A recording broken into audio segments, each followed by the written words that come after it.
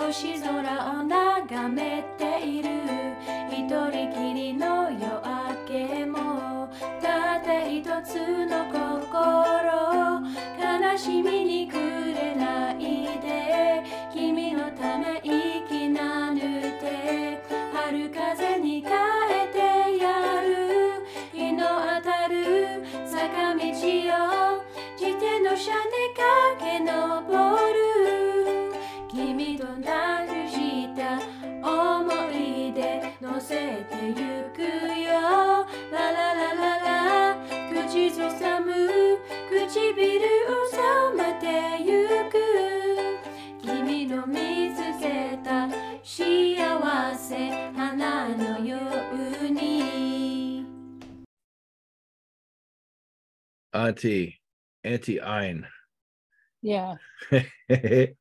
I love that name. The anti-Ayn Rand. Yeah. The regenerative contrarian. Ooh. Yeah.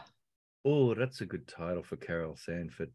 You know, my grandfather called me the positive contrarian because I didn't know the word regenerative when I was 10 years old.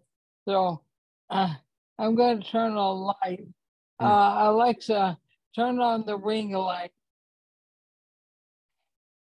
Oh, Is that better? That's creepy. Alexa. Right. I know. She'll probably answer you. Well, I can't Alexa, play Japana by Yothi Indi. Oh no, you got earbuds in. Yeah, right. So Alexa can't hear me. Damn it! I was going to try and make your Alexa do something. Well, it happens all the time by accident. So anyway, did you see the dialogue I was having in defense of you on the talk you just put up, the Gita Masters?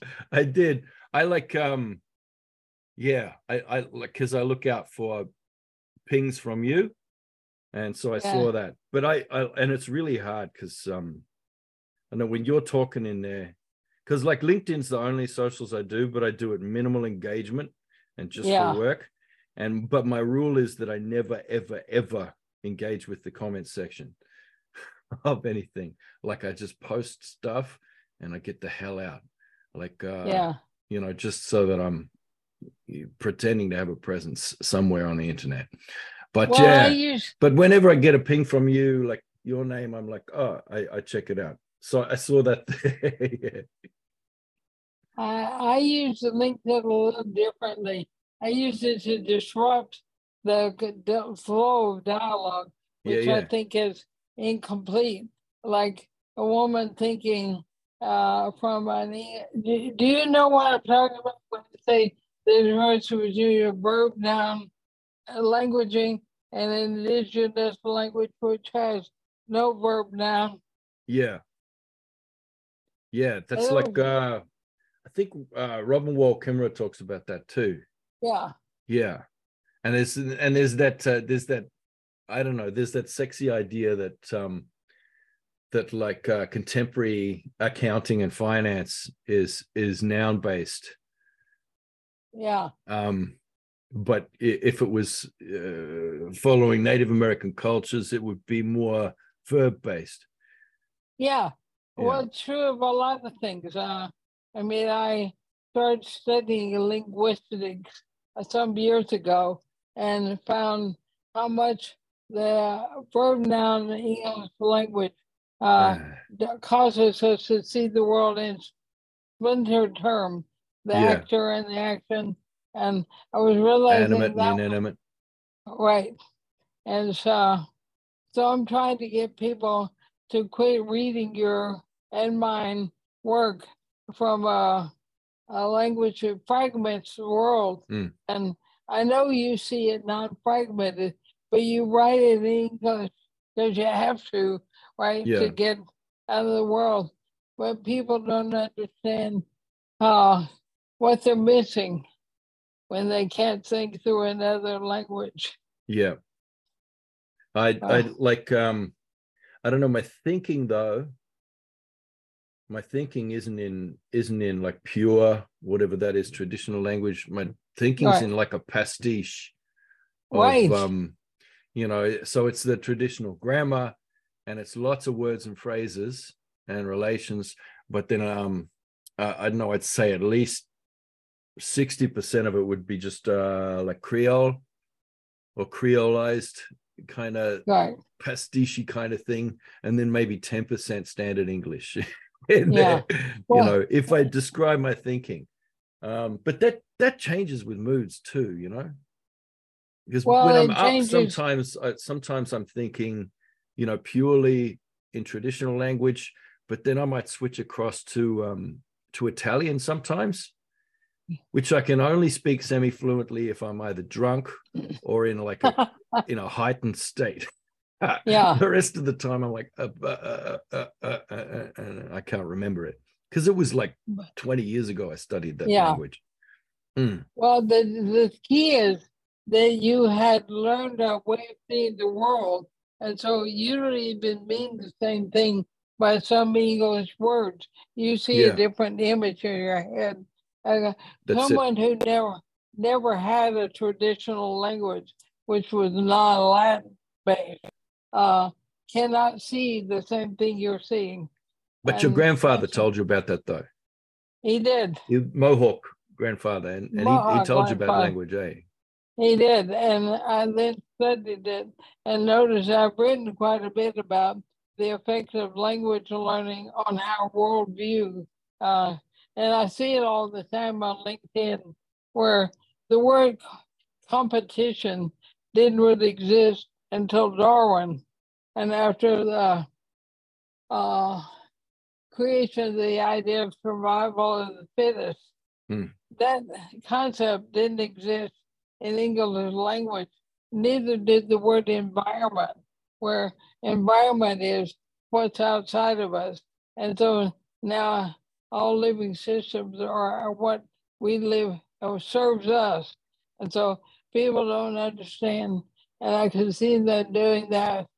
But that wonderful description you were giving of the fishing and the flower, and that they weren't getting it. So I didn't help. I didn't help. I don't know. That made sense to me. And I felt it does to me the too. way that story went, but you could see it went in for some people. Like the person that was hosting the podcast seemed to have the capacity to get it. But then you see comments from some people in the chat down the side during the meeting, or the presentation, or whatever the hell it was. What was it? The Guitar Masters series. Right. And and I thought, well, if I start with the flower, there's that old song from the old days, to make a table, you need wood. To get wood, you need a tree. You get a tree, you need a seed. To get a seed, you need a flower, or something like that. And you even need a life shed for the flower and the tree to live in. They don't live in isolation. In a life shed. So I see, like, so I like go, well, so that's how they see that sequence, and it's just utility from flower to table. You know what I mean? In quite a straight line. But I was thinking, what if I start with you need a flower? What if I start from a flower and I work my way out through the whole system, and all of the signals and informatics that happen with the colors and the smells, and the one thing triggering another thing with, one insect moving in when they see that color, and another one following that one, and then the little animals that follow that, and then the game trails that happen, and then the carnivores leaving their scat to direct to the game trails, and then that shaping the waterways, and then that shaping where the bees go, and everything else. I thought if I could show that, but then how that works into the biocultural side of living, and governance, and trade, and then if I expanded that out, anyway, it went for some. Anyway, I'm not here to talk about me. I know you always want to talk about me. But, I do. I'll be around to talk about me for at least another 5 or 10 years.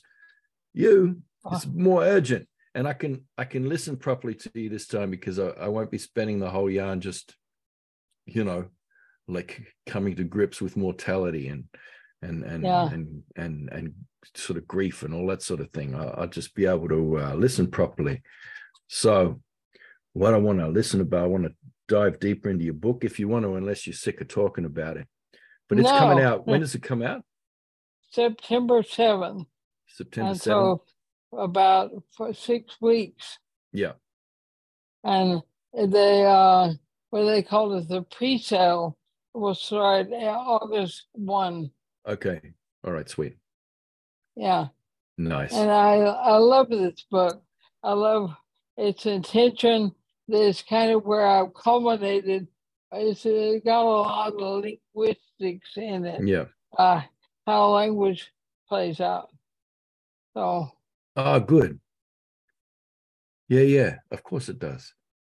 But it's a lot of, I don't know, it's a lot of psychology, or at least critique of psychology too. Particularly the psychologies of coercion. Yeah. Yeah. The behaviorists who created false premises for us to build psychology on. The idea that humans have no inner processing and no ability to see inside themselves. And that only external people can tell you what's going on. That makes it easy to be coercion, your word, because it's all external. The other thing the book's a lot about is epistemology, how people learn. And because of that idea that people are always conditioned from outside, they can't condition themselves. You get an epistemology or way of learning that always comes from others. You never can know about yourself, and you can't examine ideas and come to your own conclusion. So it's a lot about that too. Well, especially when the language is also directing you that way. Yes, exactly. Now, when did you say that? Well, because you started out talking about language, but then I made you change the subject. So I'm trying to loop back and be a good listener and get you back on the track of what you wanted to talk about. Well, I don't have something particularly to talk about, but what I believe is important in conversation regarding nowadays is noticing how much we can't see how we really work. We don't have a way of being in school or family or community, and the decolonizing is even taking it out of traditional communities. We don't have a way of having conversations about how we're creating our own view, our world view. And one of the reasons your book was a gift was in its subtitle, which was "Can Indigenous Ways Save the World?" And they only can if we can teach all humans to be able to observe how they're interpreting and how much, and then of course the language is related to that. But that's a longer story. It's hard. You have to build a lot because the language is kind of buried. You can't see it. We can't see its effects.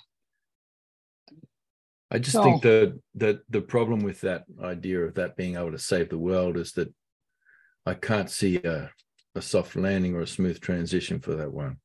It would require a massive leap of faith in which the first 50 million people to do it would die and be crushed beneath the weight of this hierarchical, coercive, competitive dynamics driven system.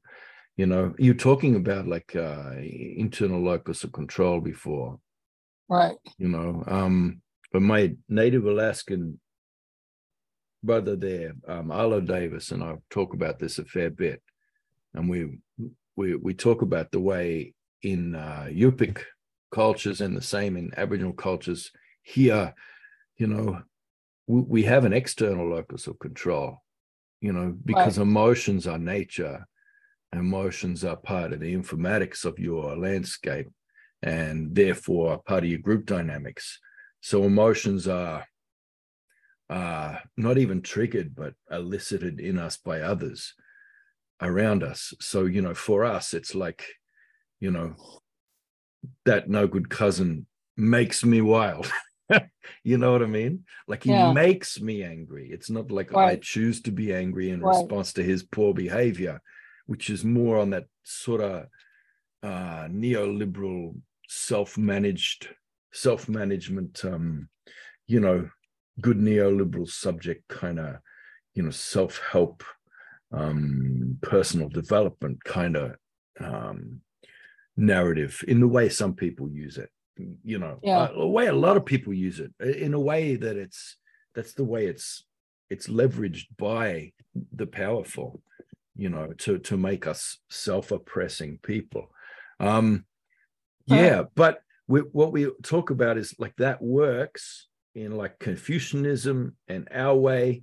It works in a society, and that is land-based, in a society that is not grounded in competitive dynamics, and that is not dominated by hierarchies of people of bad faith, and therefore not dominated by the informatics of people of bad faith. Because when that happens, it is not good to have an external locus of control. You can't be truly human or truly biotic, with a completely internal locus of control. But you need an internal locus of control in order to survive this civilization. So, it's going badly for us.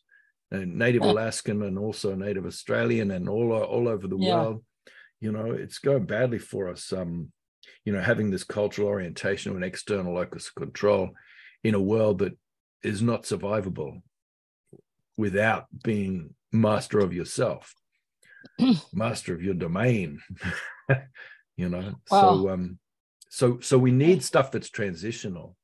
We need transitional things like what you're saying, you know what I mean, to be able to start to unravel and undo, the stimulus response sort of hijacking of external loci of control. We need to be able to hijack that and sabotage that at the same time as developing healthier internal locuses of control, in the interim. The interim might be 500 years, so we need something solid. I see that in your work. Like, I see a culture of transition, that we need. Yeah. Well, I think there's one big shift that I'm talking about, which is different than most people. They think about working one-on-one with each person. And that way, hundreds do die because you have to get built up to something. I believe you have to work with systems. Like, the reason I go work with the whole company, or did, was because then everyone shifts, and you have something else from to pay attention to as a whole. So they together redesign. And in many cases, like now, I run online 22 companies at one time. That's when, so if you work with individuals, you'll never get there. There's no bridge. But if you work with systems and you say, hey, I can show you how to make better money, how to do it way you don't destroy the earth, but it's going to require developing people. And that's the other thing. People are missing. They're missing the system need, but they're missing the development of human. In my philosophy, I believe that humans are born pretty incomplete. It's like we aren't developed. Most animals stay with their mothers until they're a lot older than humans do. And so humans don't really learn to use their mind or their emotion. They're at the mercy of it. And that's why, like, behaviorism gets away with what it does. Because everything you said is true. We're unable to manage our emotions with the mercy of them, and we submit to people who have more power in that arena. Why don't we have every school system and every business developing people capacity to manage their own being? We have nothing that does it. Nowhere. Well, Ram Dass Foundation, Sri Aurobindo, there are some spiritual communities which try and do that. But there are no institutions. And so I write for institutions. I go work with institutions.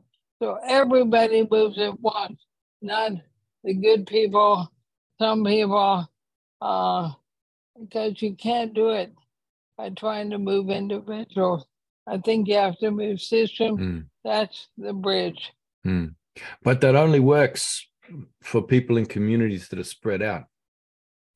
You know, what do you mean spread out? Well, most of the people in Australia live in cities, you know, and on this continent, and I'd say it's the same on every other continent, if you're in a city where everybody's just stacked up on top of each other, then, you know, individual kind of, you know, liberty, freedom, you know, individual choice, that needs to be curtailed in those situations, or the city will implode.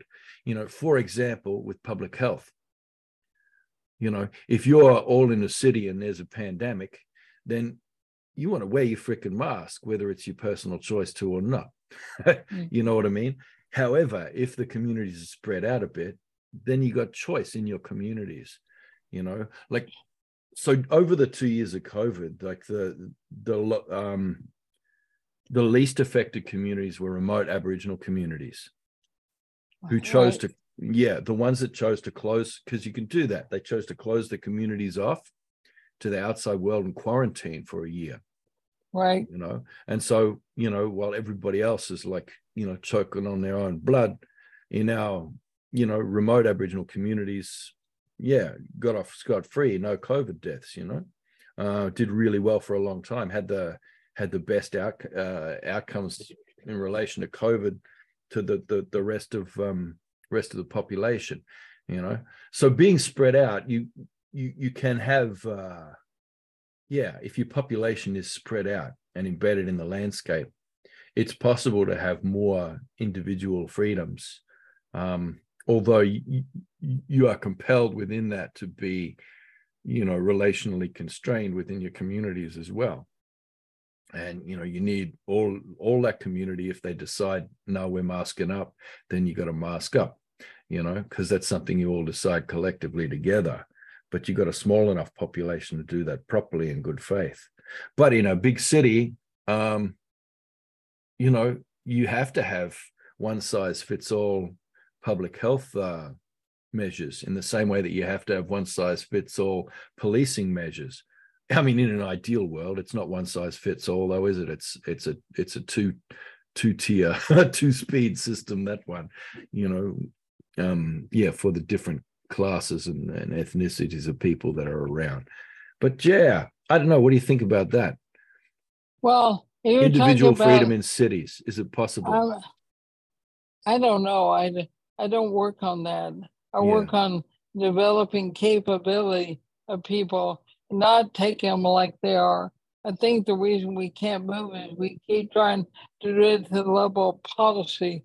And policy is what you're talking about. I don't think you change. You're having to push and push, or you pull people together, as you say, we're already together. I'm talking about a transition plan you asked for, which starts with developing people who are not subject to the vagaries of governing or racism, or and if you only try and move them around with policy or with a different way of doing, I don't think you ever get there. Yeah, that's why cities don't work. Yeah. Well, they don't with undeveloped people. If I look at all the cities I grew up in, and I grew up in the country when I was very young, and there was a development of people, but not in the direction that made them favor a more larger whole. They were developed to be compatible with the other people who were there. But when I was in school or church or family, I was never taught how to think and how my mind worked. And when I had a very few jobs in my life. I couldn't keep a job because I kept wanting people to do something different. I would start with schools, and I would work on having every child be able to think for themselves and be in dialogue and conversation in an institution. And I would try and get schools to learn to think more completely, not how to manage people toward particular practices or particular policy, but only asking me, Carol, think about the effects of everything I do. The effects on people around me, that's external considering. And I think until we're able to go back to, we have the wrong mind at work. All of us have the behavioral mind at work. All of us we have to do something from outside. Even what you were describing is all outside to try and move people. I'm talking about working so inside people, they all are thinking together. And in the school system, in a job, they're mostly learning the effects of their choices and their actions on them and everyone else, not trying to get the best policy. We all agree on that behaviorist answer, and that may be shocking to you, but nearly all policy is behavioral. How do we get people to agree? Because we can't let people do anything for themselves. And so I'm answering your question about freedom, but freedom only comes when we don't have rights and wrongs, when we have attention to how our thinking is creating who we are. I'm sorry, I'm losing breath a little when That's I all talk right. too long. Well, look, it's,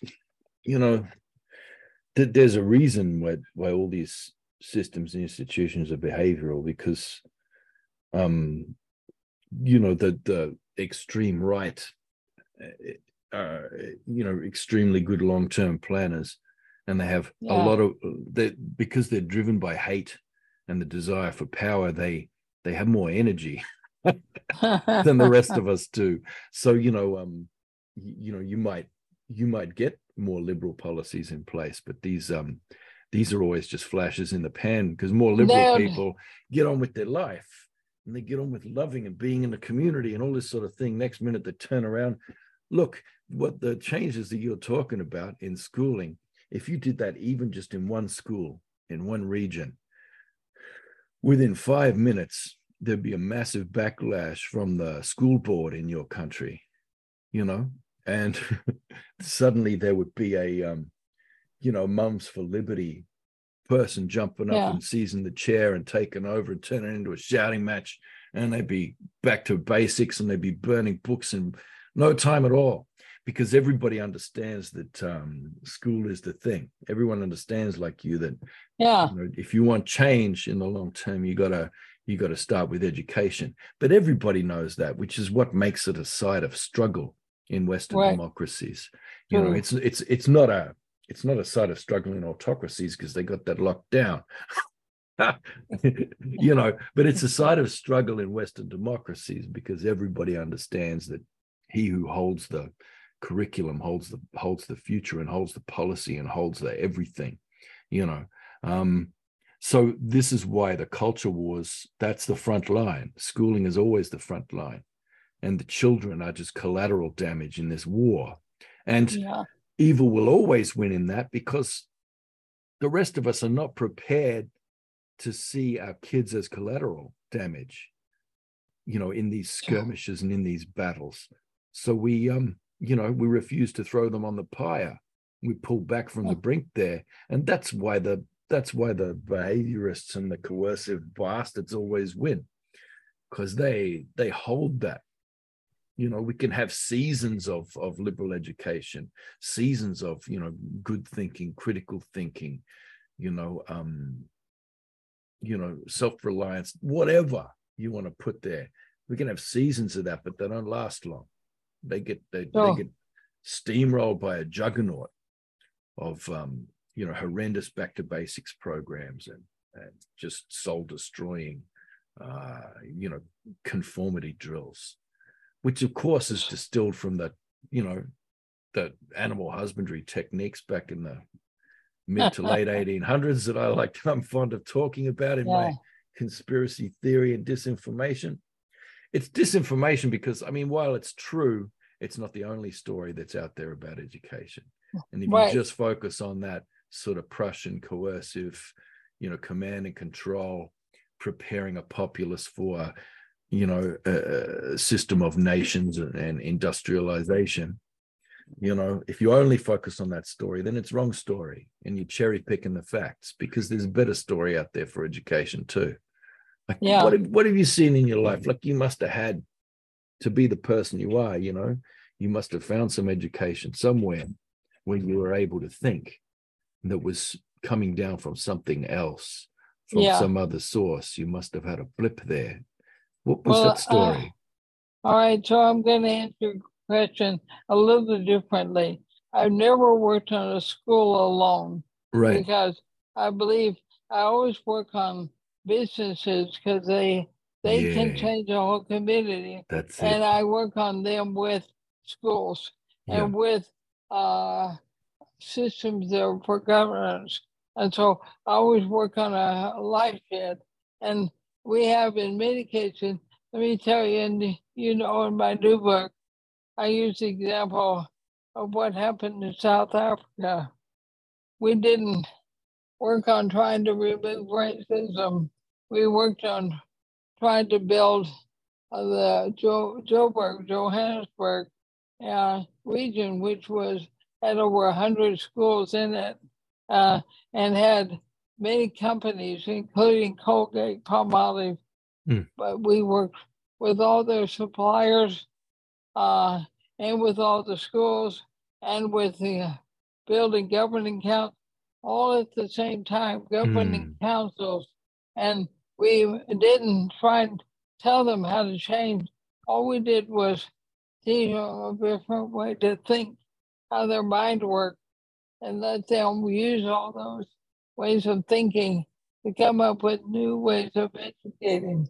And we had the Black population and Black citizens had been forbidden to go to school for over 100 years.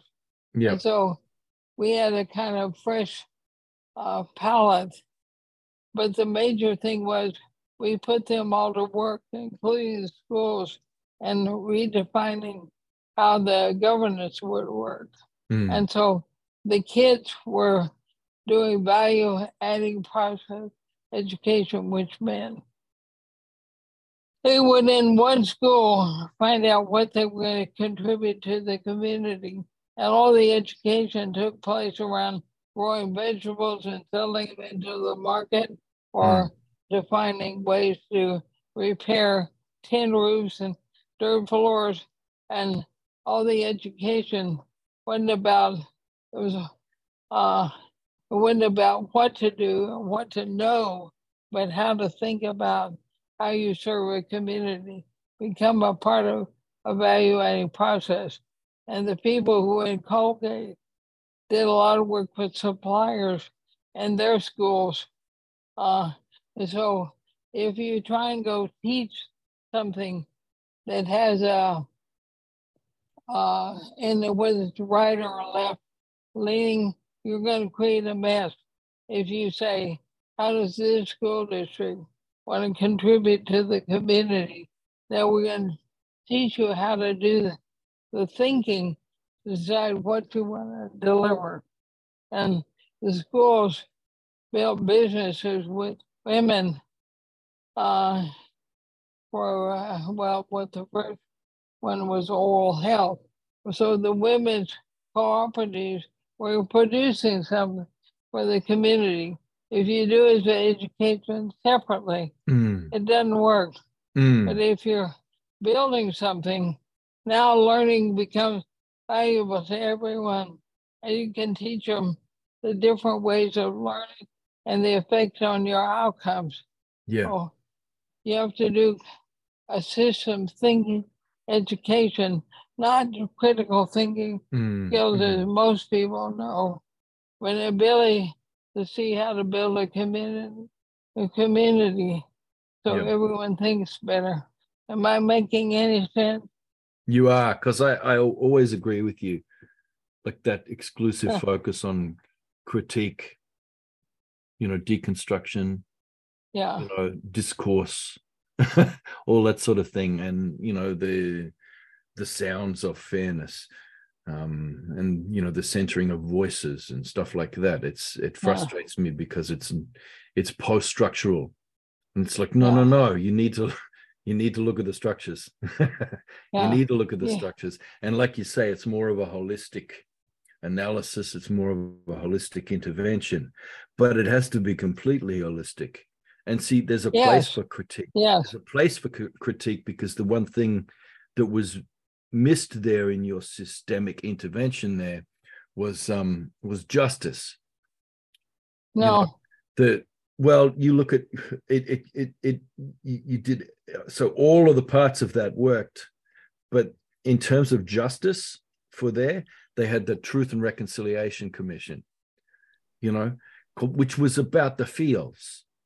Right. It was just like there was to be no retribution, there was to be no accountability. People just had to admit what they did and say sorry. There was to be no redistribution of wealth that was ripped from the people and land. I agree with that one. So there was no justice there, and I don't know. So at the same time as critique is valuable, they kind of shot themselves in the foot by just approaching it with this discursive, bloody, feel good, fairness approach, which really, really upset me, because that, I know I'm not from there and it's none of my business, but it kind of is, because everything affects everything else. Exactly. Because after that happened, then you had all that white capital flight out of South Africa. Yeah. Half of them left, like the ones who had money anyway, and they ripped all the capital out of that country. So everything that you set up, of course, that's going to collapse inwards with increasing poverty, and nobody's got any capital. And, it's going to be struggle for decades there, because all these bastards, they got a first-class ticket out of there. And they came here, Artie. Yeah. They came here, those bastards. And they're like, I keep running into them all the time. Oh, I'm a political refugee. Are you, Yanni? Are you a political refugee?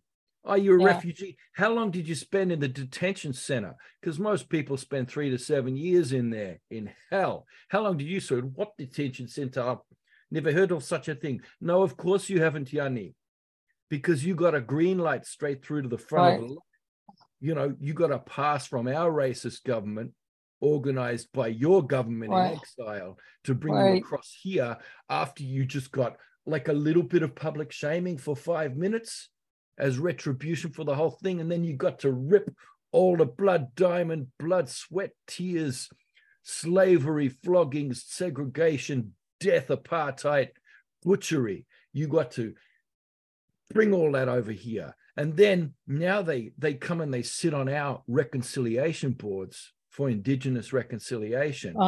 And they want to bring a truth and we'll tell you how we did it in South Africa, truth and reconciliation. And then you wouldn't believe how many, because, you have reconciliation action plans and stuff for governments, regions, businesses, institutions. They all have these reconciliation action plans. You wouldn't believe how many South African bastards are sitting on the top of that, bloody, giving us a truth and reconciliation model.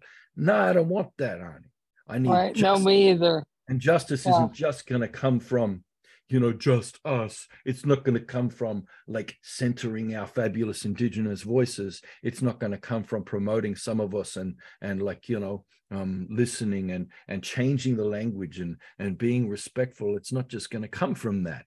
There needs to be, my father worked his whole life and didn't get paid because his wages were held back by the government, as so many people of that generation were, Aboriginal people, because they couldn't be trusted with their own wages because they just drink it. So the government held it in trust, but they didn't keep it in trust to give to them like a massive 401k or superannuation at the end of their life. They didn't do that. They used that to develop the infrastructure, the roads, the highways, everything else that would facilitate commerce for everybody but us, because we were excluded from the economy. So my generation inherits no capital because there hasn't been any, Right. So how about a bit of redistribution? Thank you. Since we paid for all your infrastructure that supports all of your business and everything else, since we paid for that with our sweat, can we have it, please? Can we get some back? Can you give us like a little bit and not programs, please? Arnie, don't give me your education program. Put the money in my account, please. Right. If you want some economic stimulus, I tell you, there's nothing better than giving a whole heap of money to a bunch of Murrays we shop. Murrays, Bamakuris, we be shopping, Arnie. We get out there, we shop, I tell you, it would stimulate the economy like no one's business, and there would be no inflation coming out of it because that would only be like 2% of the population spending. So there wouldn't be cash flooding the whole zone. Yeah. So you're not going to get inflation. The best thing you could do for Australia's economy to stimulate it would be to, actually do the smart thing and invest in your least marginal population that built this country for you for free. You bastards. Same South Africa. They missed that boat because they were too busy on the feels and feeling the justice. There's nothing speaks justice better than a bunch of zeros in your bank account. That's what justice looks like. Justice looks like not having to live in a tin shack, in a massive goddamn shanty town because that's all you got, because all the wealth's been ripped from your country. Anyway, I could keep going, but this upsets me. Every time I hear South African accent, I want to like start swinging this big boomerang here around. Yeah. Well, and that's a large one. I see the same thing you see at a policy level. It has been shown hundreds of times they give money directly to people who can invest it for themselves. Something great happens without inflation. You're missing one thing, though. The major thing I see is building the future, and I hope I'm right. I could be wrong. Is that we affected about 500,000 Black Africans being able to build their own businesses and build their own capital. Who I'm still in touch with many of. We didn't succeed yet at the level you are seeing. No, but without that, South Africa, like Johannesburg, would be in bloody flames right now. Yeah. So you're lucky that was there. Yeah. Yeah. That offset the capital flight. Yeah. Exactly. And these were, there were a few white Afrikaners, but most of them, as you said, they weren't in our group, at least left the country. And Australia was the only place that let them land.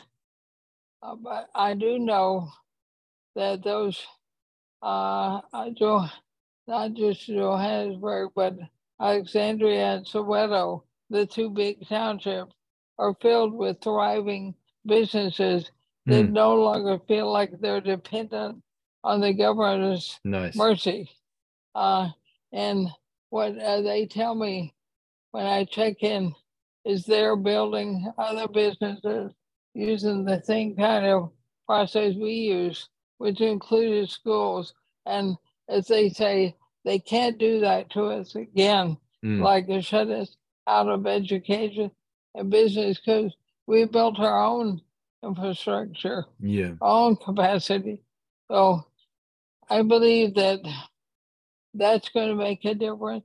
But I think it does prove something you're saying, which is a whole bunch of people will die in the process of getting from here to there. That's it. There's got to be a way. There's got to be a way through without that collateral damage and suffering. Well, because that would just be another turn of the wheel, another revolution. And power loves that stuff. Power loves it when we all die off at the bottom, because power can then deploy its crisis capitalism stuff and vulture capitalism stuff and scoop in and buy up the real estate at cents in the dollar and then gentrify the hell out of it and make a killing. They love that stuff. That reinforces and retrenches them into their place. So the people who stayed for a bit in South Africa, the white people stayed there. They didn't stay for good, because a lot of them came back here after they did a whole heap of feel-good stuff there. Like I've seen democracy models, like little democratic, sharing kind of models for proper discourse. Good faith discourse. I've seen them bring that over here, and I've had to attend those workshops, just sitting there trembling with rage while they're sharing all these stories of all these these natives who they listened to us and they finally saw our point of view, and then we saw their point of view and we could see each other and meet in the middle. It's like, no, Katinka, I don't want to hear that from you. Don't come here with that. You're still here, so it must not have worked out too well there for you. You're still scared enough to flee to Australia with all your millions of dollars and then come and deliver workshops for me. I don't want to hear it. Anyway, sorry, I'm going to be wild about this forever, because they make me wild. Not. They make me wild, Andy, because I got an external locus of control. No, right. I hope you're not, because I believe our consciousness is very, very important. You can't change a field with anger, and you can't change it with being enraged at people who don't know better. And so what I believe is humans' work is to work on consciousness, because if we work from rage, we only pile more manure and wood and all the stuff on the pile. So when people hear you, Tyson, especially given how much you're respected, I fear they lose faith and they lose hope, because without us being able to say, there is a way out. And I do believe I have a way out. I'm not perfect, but I have faith in humans. If we can develop them, but we have to start with us.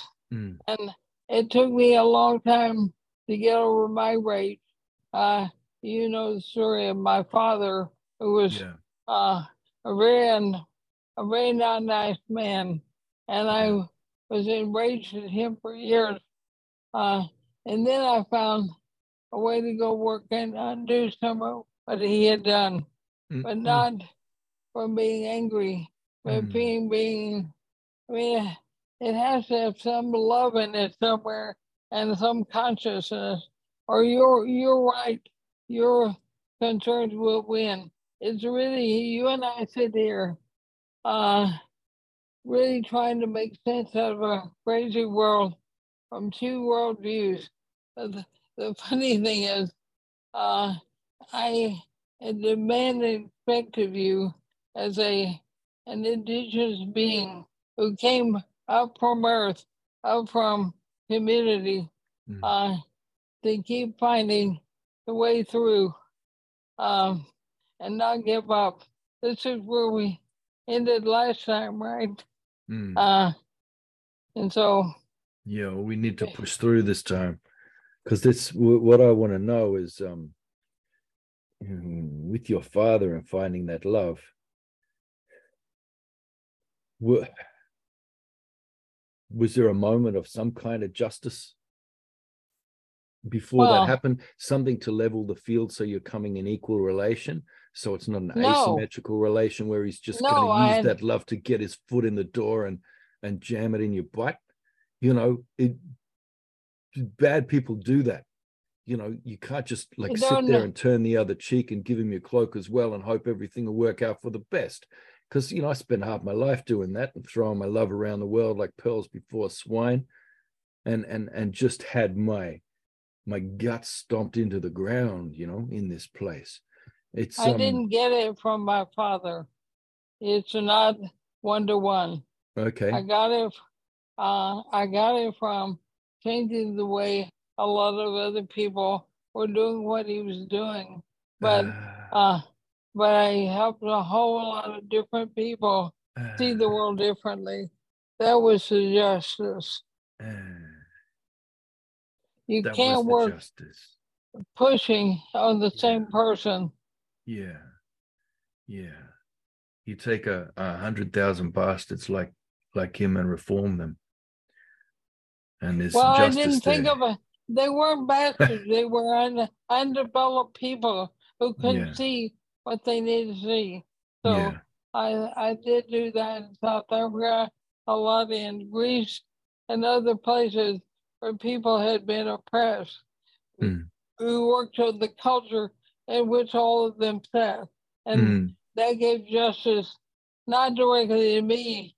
I have to come in not wanting something for me, wanting something for something greater, and developing people who would have continued to be like my father, but they changed deeply.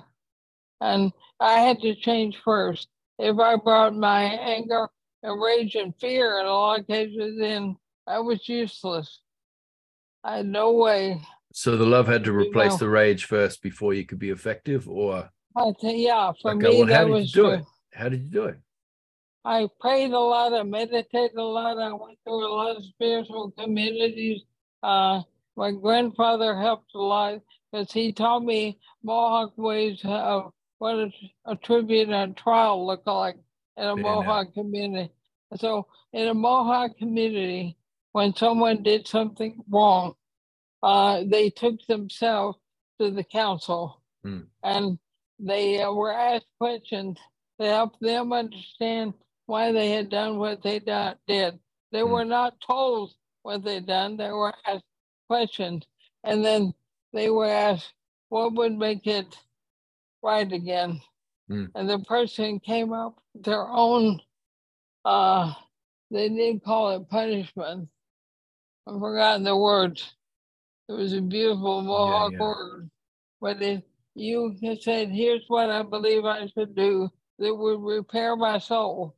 And so that person went to a council and healed themselves.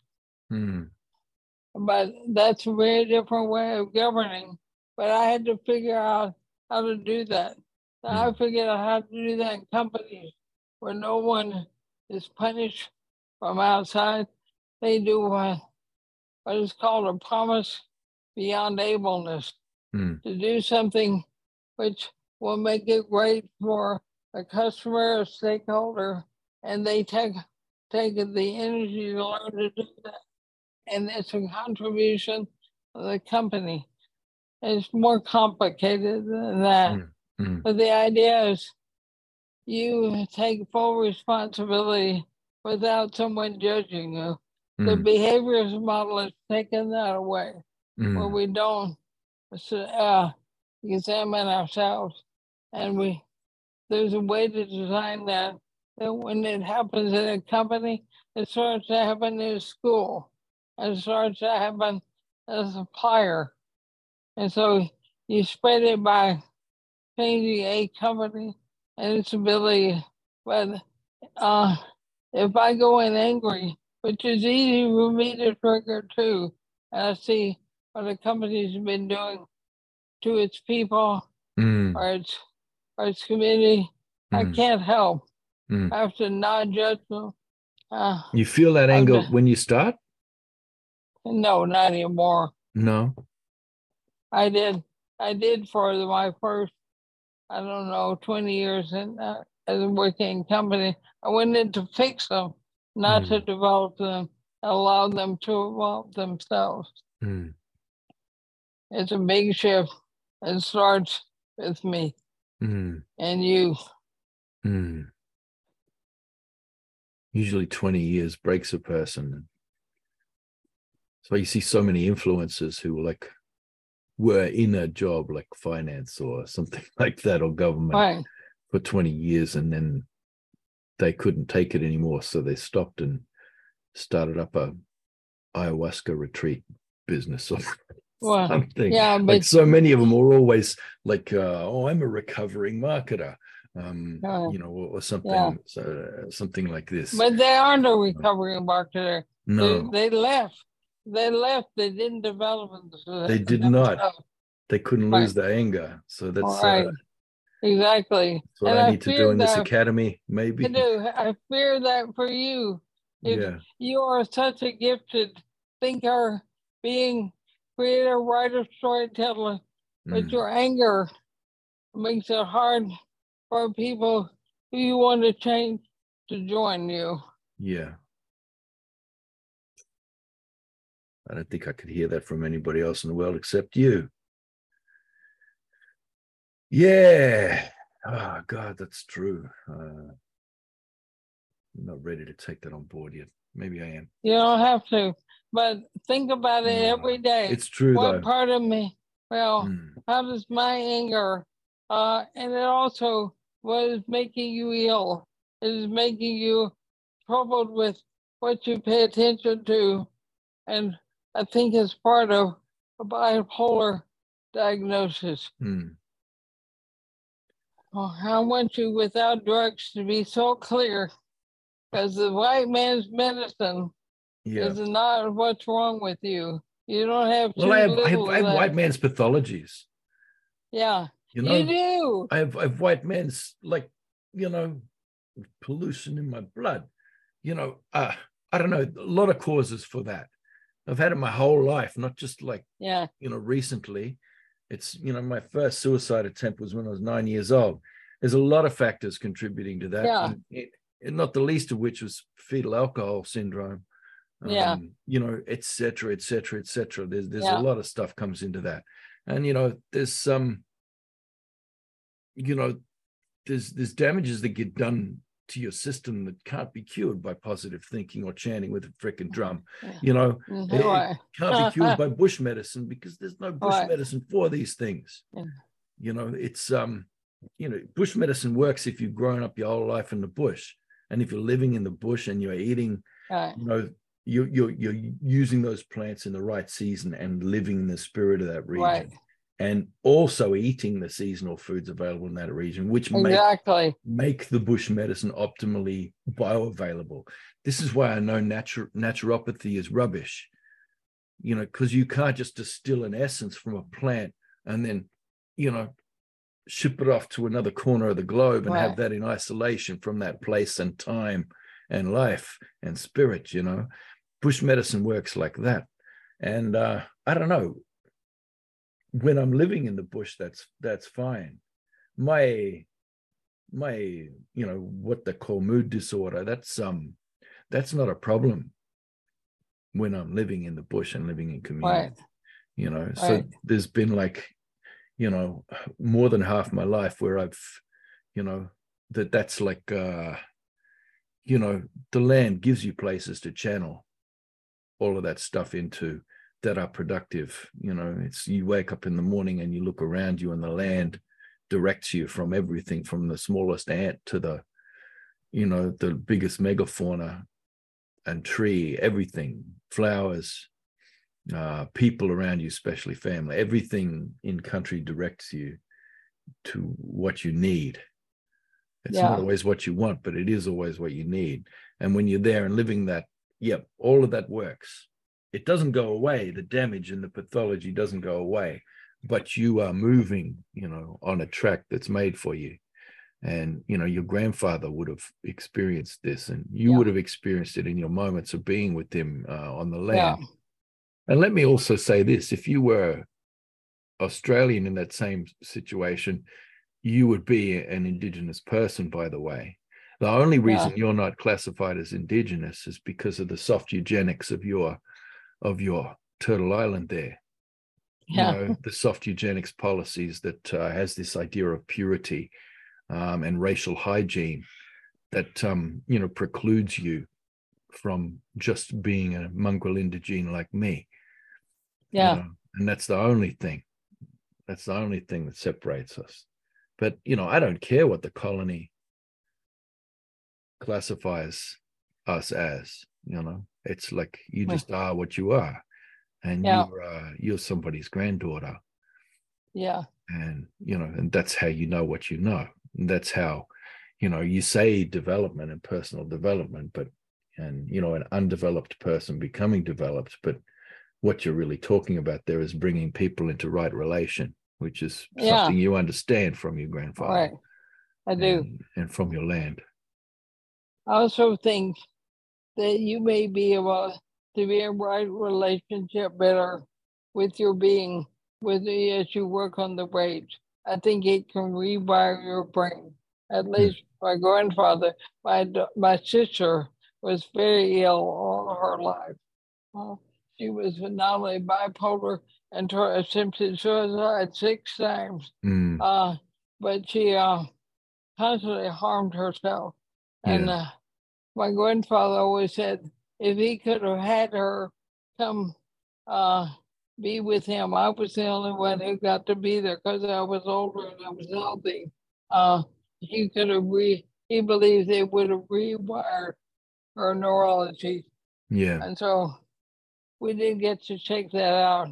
But I know when you say I would be called indigenous if I lived there, I was indigenous. I was with the land, with people, with a community.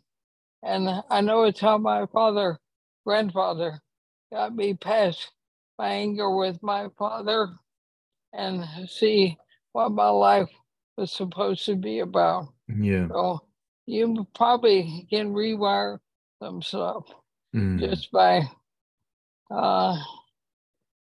managing. Well, I don't know. I've said what I said. You got what I said, and it's a love of you and what I think your work is in the world that I'm speaking to.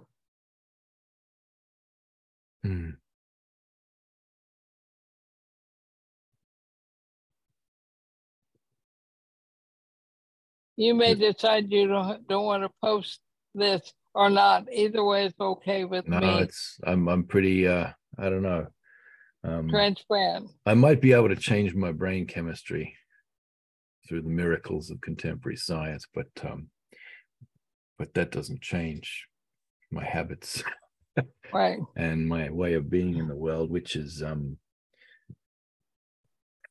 still non-competitive, and right. It's still like not very much regard for how I'm, you know, trying to optimally present myself to the world. And that's come out of a pathology of lack of self-care for most of my life. And I'm starting to care for myself now, but that habit has not arrived yet. The habit of occluding the parts of myself, you know. So I'm always happy to. Man, I've had that many public meltdowns you wouldn't believe. You know, over the last couple of years as things got real dire. But no, I'll definitely post this up. I don't care. You'll come. Well, I do care. Because I do care, I'll post it. Yeah. Good. Anyway, hey, we had some dead air back there, but I won't edit that out either. Because that was that we were just looking in our eyes. Yeah. Right. And there's no such thing as dead air. Like air is an entity that suddenly becomes inanimate. Doesn't have our voices crackling like static throughout the whole thing. Right. You know, like lightning. Like well, I love you, my friend. Yeah, I love you too, Annie. So that's our hour, eh? Yeah.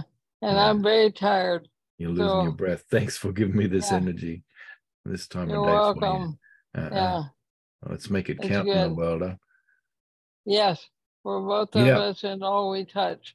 All right. Yeah. Hugs. That's it. Well, my hope is that I can get over to your country in good time to sit and hold your hand for a minute and tell you how I defeated my anger. I love that. Yeah, I would so much love that. That's my dream right now. When you can. Yeah. All right, Annie. Love you. Bye-bye. Bye. Love you.